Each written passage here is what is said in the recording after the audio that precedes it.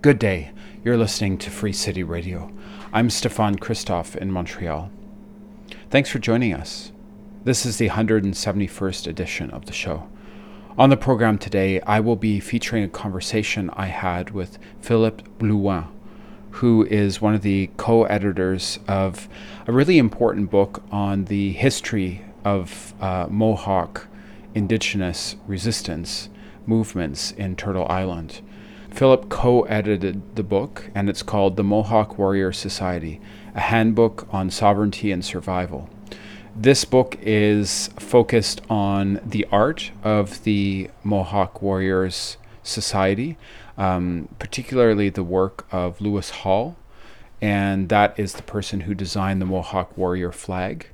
It goes into depth also about the intersections of art and activism within the Ganienkehá people, the Mohawk people, and their process of depicting and developing imagery in the decades before what's called the Oka Crisis, the standoff in the Pines just south of Montreal, that really brought the Mohawk Warriors flag to international prominence. This was, of course, in the summer of 1990.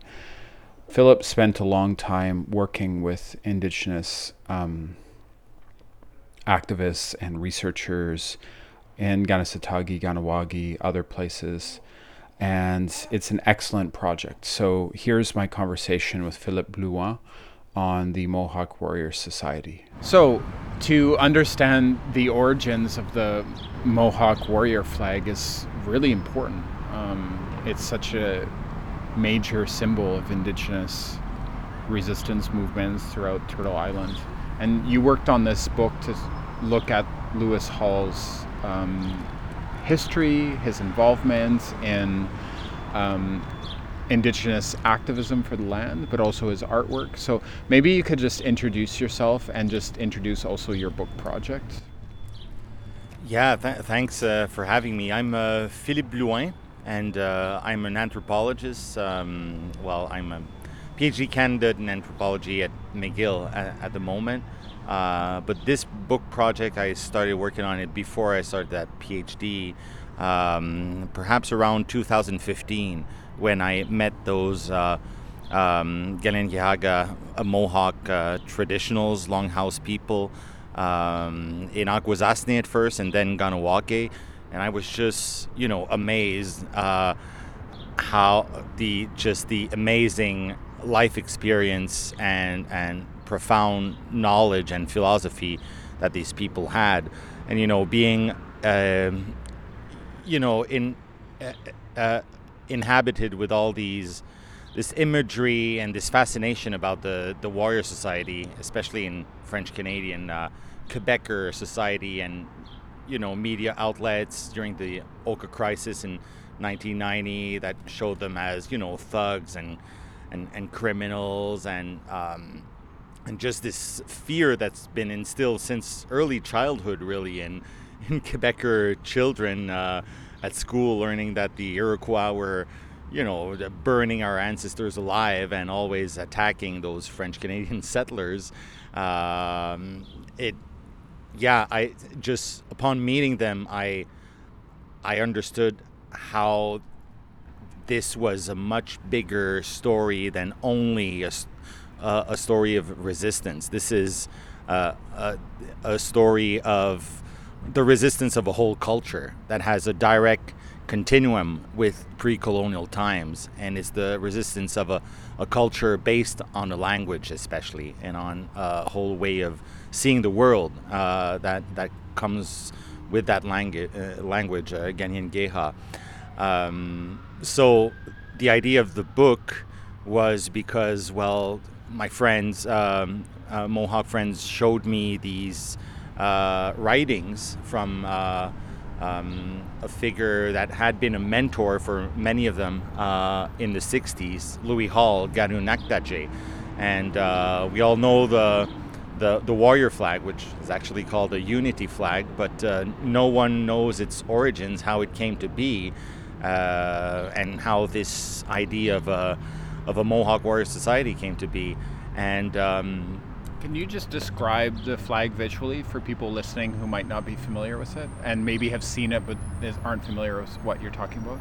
Yes, actually, it's this flag with a red background, and then there's a sun and the head of an indigenous person with a feather on top, and it's one feather to symbolize all indigenous people. So that's why it's a flag of unity, of resistance. And the sun in there is really important. I think that might be the core of the work we did for the book, gathering oral history about the cultural roots of this resistance, because the term Mohawk Warrior Society was put up, was a suggestion by Louis Karoniaktajeh as some kind of as a tool as part of what he called psychological warfare. And that was really, at the core of his revolutionary thinking, was how colonial society, enforces its extinction policies, first and foremost by attacking the sense of self-pride and identity of indigenous people. So this is the psychological warfare that Louis Hall worked against by through his artwork as much as in his writings, that are really made as a call, a spiritual call to arms, we call it, designed to revive the pride and spirit of resistance of indigenous people against this spirit of being meek and humble and just accepting what's being imposed by colonial society. It's saying, on the contrary, that there is no concession to be made. All the land is unceded, and indigenous ways and indigenous traditions must rule the land once more. And so this is really visible in his artwork, especially, that we're really happy to have in the book, and it's the first time these paintings are released, and it's such a tremendous style that's in a way inspired, or rather it's directed at means of propaganda, of advertising in this modern society. It's inspired by it, in a way where all these indigenous people and warriors are portrayed as very powerful, healthy people that are, getting things done and all that, and with very bright colors. So that's also part of the psychological warfare. But so this idea of the Mohawk Warrior Society, it was a term that was suggested by Louis Hall to basically scare the white man and get more bargaining power and leverage from the state. And so the way it happened is that there was this small group of people. There were 7 at first, and basically teenagers in Ganienkeh that had started a singing society, and they were traveling all around to recover some of the songs that had been lost in the community, and start this gathering back those traditions. And then they decided that they wanted to form what finally can be understood as the men's fire. So the fire, the assembly of the men, which is traditionally supposed to support the women, who are the true caretakers and the decision makers on the land. Is the women, the Ganienkehá, whereas the men, that's where the sun comes in. The women are one with the earth. The earth belongs to them. It's the Mother Earth, and all the plants are called sisters because they're also they come from the earth. Like the wild plants, like raspberries, are called bigger sisters because they can take care of themselves, while plants that are tendered are little sisters that you have to care for. And then the earth is inherently womanly, and whereas the men are modeled after the sun, to provide warmth and comfort and light to to the earth, but from, and also traditionally the men would go out for hunting and would take care of diplomacy, but the village would belong to the women. So they would determine like the basis of social life. So it's this relationship where finally the Mohawk term for the warrior society is Rotisken'rhakéhte, and it means the carriers of the soil. They have a little pouch that they get the men in their coming of age ritual with their natal soil inside it. But their model is the sun that's on the unity flag.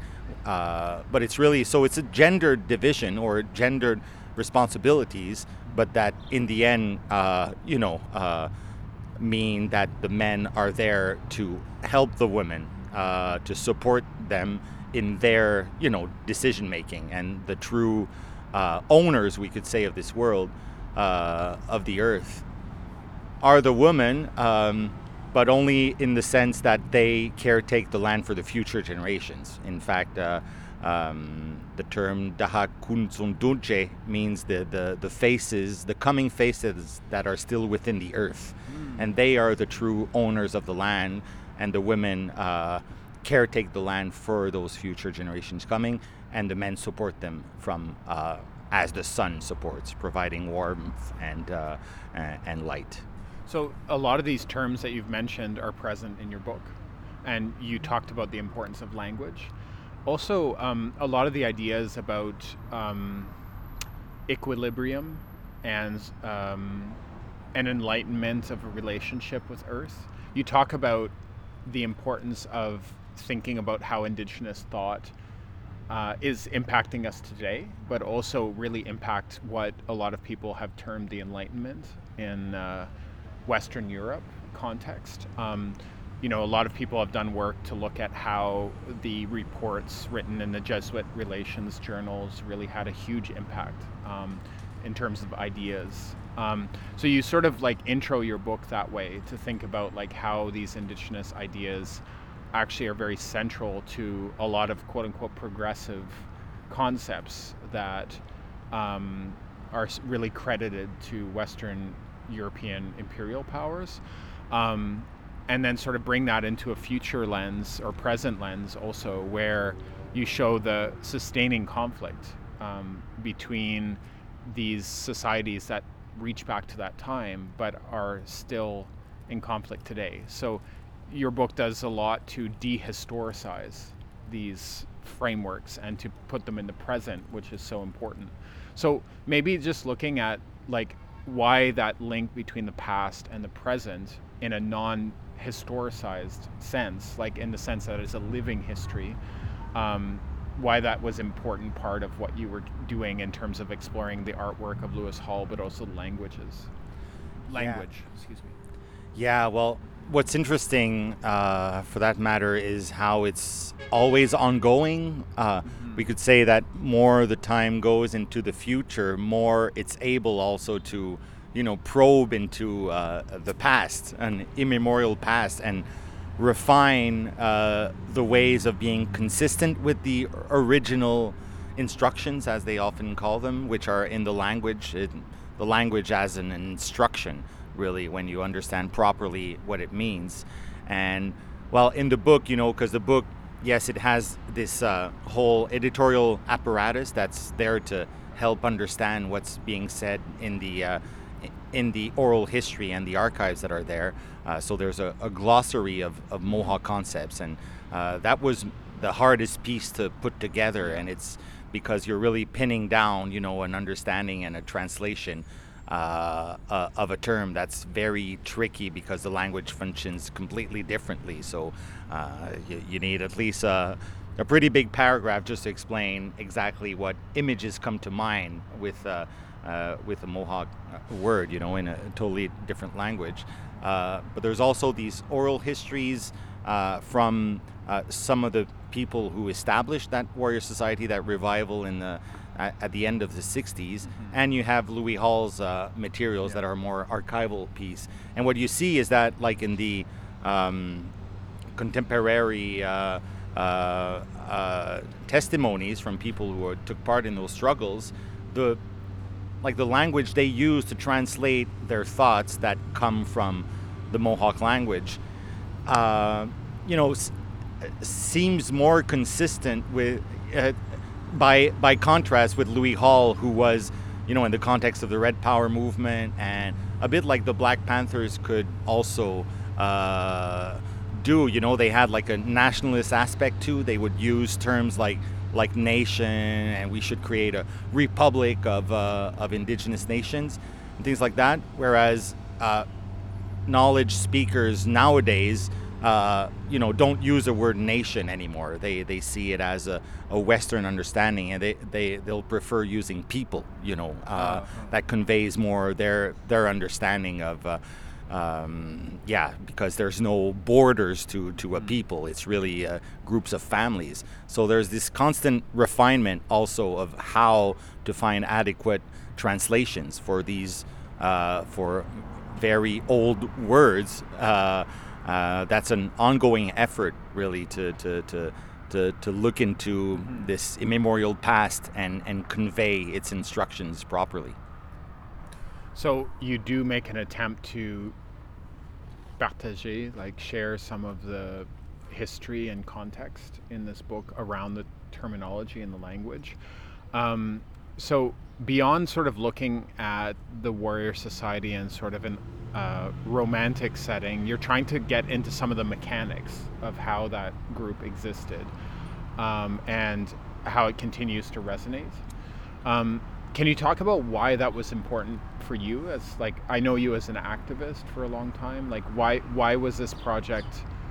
I mean, obviously it's interesting. Obviously it's exciting, but it was also a strategic choice on your part in some ways. Why was it important for you to work on this?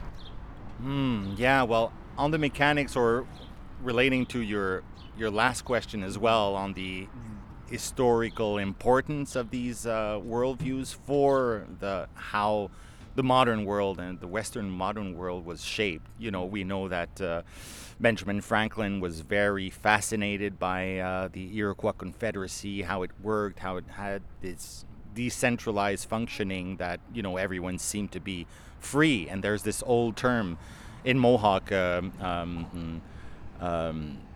Dewadatiwanio, which means we all sustain ourselves, or we're all free and sovereign. And it's a word, we break it down in the book that there's I think it's tsinyot, like a root that's in there that means the way things are. So what it really says is that nature, or creation, the world, works in such a way where every being is responsible for itself and free also, and freely enforces its duties to allow the world to continue. So, and in the Thanksgiving words also that are before any meeting, there's these words that are pronounced. Well, it reviews all the beings of nature and thanks them for continuing to do what they have to do and to assume their responsibilities for allowing the world to continue, down to the smallest insects are doing their job to ensure that the world continues. And so, in this term, Dewadatiwanio, doing some research, I kind of found out it's an hypothesis still. It would be hard to really to go to the end of that hypothesis, but there's an understanding that early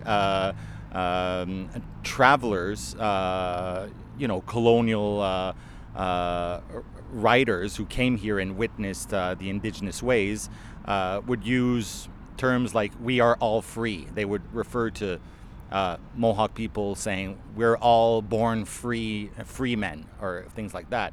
And actually, if you reverse translate that to the original language, it's Dewadatiwanio, and it means much more. It's an understanding of the way, it's an ontological understanding of how the world works and how we're all responsible for the world to continue.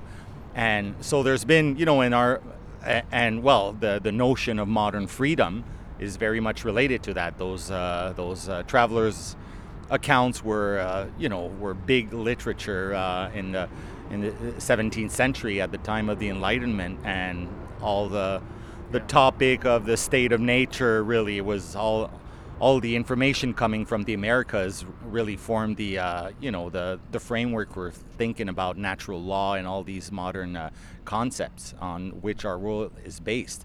So it's really this fascinating endeavor to try to understand how these ways, our world, our Western world is based on destroying these ways, but also feeding from them in a way, from a fascination and like reusing what they can. I think in the case of the United States, they copied like the decentralized way that the Iroquois Confederacy worked, but coupled it with the notion of private property, which doesn't exist at all in the indigenous ways, and it produced this world we're living in now, which is like self-contradictory and in that sense.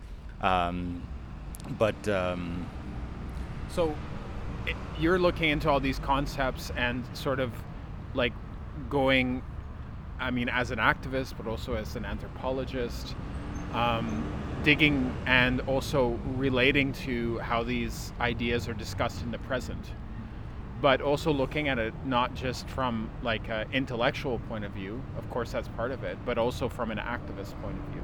So like I see the project as sort of twofold. There's many dimensions, but why as an activist was this essential to sort of decode, because there's contemporary ramifications? I think, precisely it would be that this is necessary for us as activists precisely because it goes deeper than activism, than our usual understanding as settlers of activism as some kind of personal choice where, you choose an ideology, you believe in anarchism or communism or whatnot, and you could have taken another choice, become a liberal or something, but it doesn't necessarily, come from the inside or, because the way that when often in conferences, my Mohawk friends are called activists, and they always correct and say, no, we're not activists. We're just living human beings, and we organize ourselves to survive this. Our ways, our whole ways. The Kanien'kehá, which is the Great Peace, which is all these set of protocols to divide power traditionally within the Confederacy. There's 117 recorded in the written versions, but there's also oral history that completes that. But it's all small devices to divide power, make sure that, like a title will never be inherited by someone's son, but it has to go to another family. So it's always like balancing power, throwing it somewhere else so there's no accumulation. But all these ways are actually ways to survive.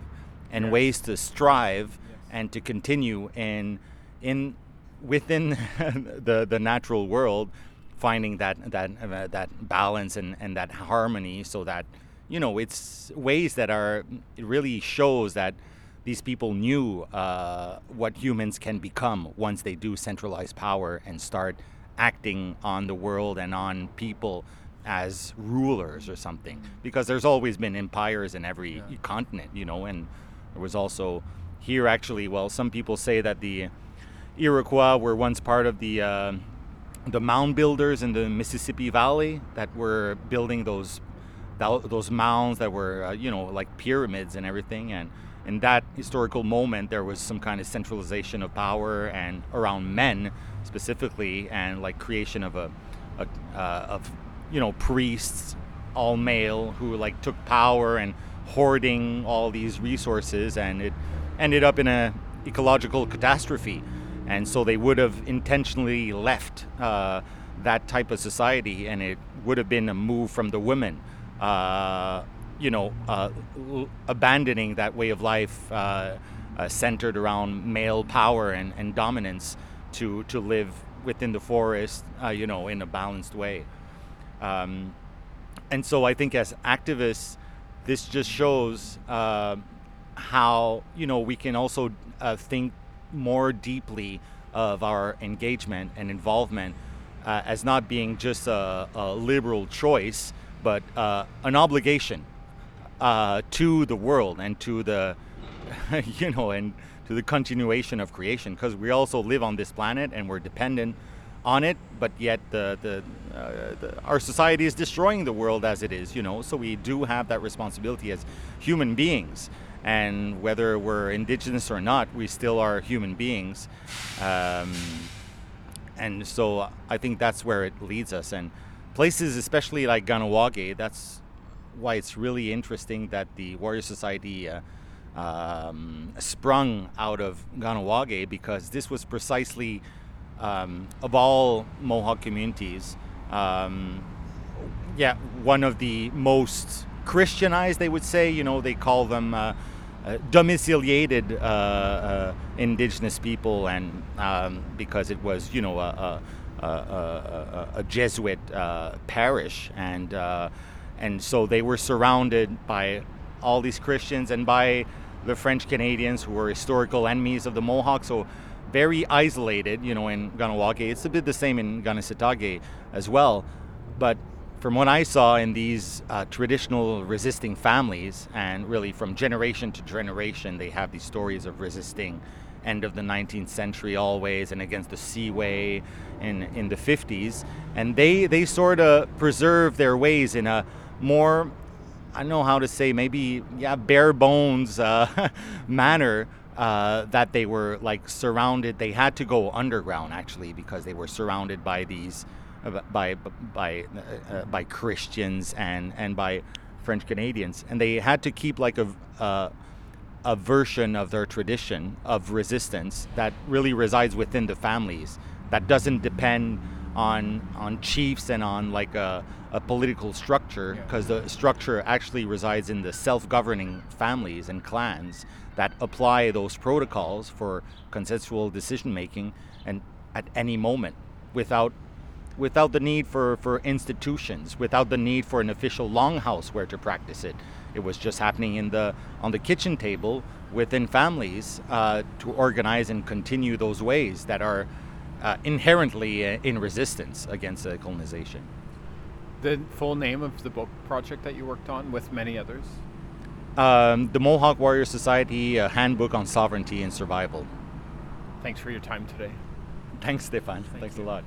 That was a conversation with one of the co-editors of the Mohawk Warrior Society, a handbook on sovereignty and survival. That was Philippe Blouin, who helped compile that book. This has been another edition of Free City Radio, a program that broadcasts weekly on CKUT 90.3 FM, 11 a.m. on Wednesdays in Montreal, on CJLO 1690 AM. Also in Tiohti, Montreal on Tuesdays at 1 p.m. On CKUW 95.9 FM in Winnipeg at 10:30 a.m. on Tuesdays. On CFRC 101.9 FM in Kingston, Ontario at 11:30 a.m. on Wednesdays. And finally on CFUV 101.9 FM in Victoria, BC on Wednesdays at 9 a.m. and Saturdays at 7 a.m. You can find our archives at soundcloud.com/freecityradio. We also stream as a podcast on Spotify and Apple Podcasts. Look us up. Thank you so much to Philippe Blouin for being on the program today to talk about your book that you co-edited, The Mohawk Warrior Society. And I'll be back next week. Thanks for listening. I'm Stefan Christoff in Montreal, Tiohti. Take care.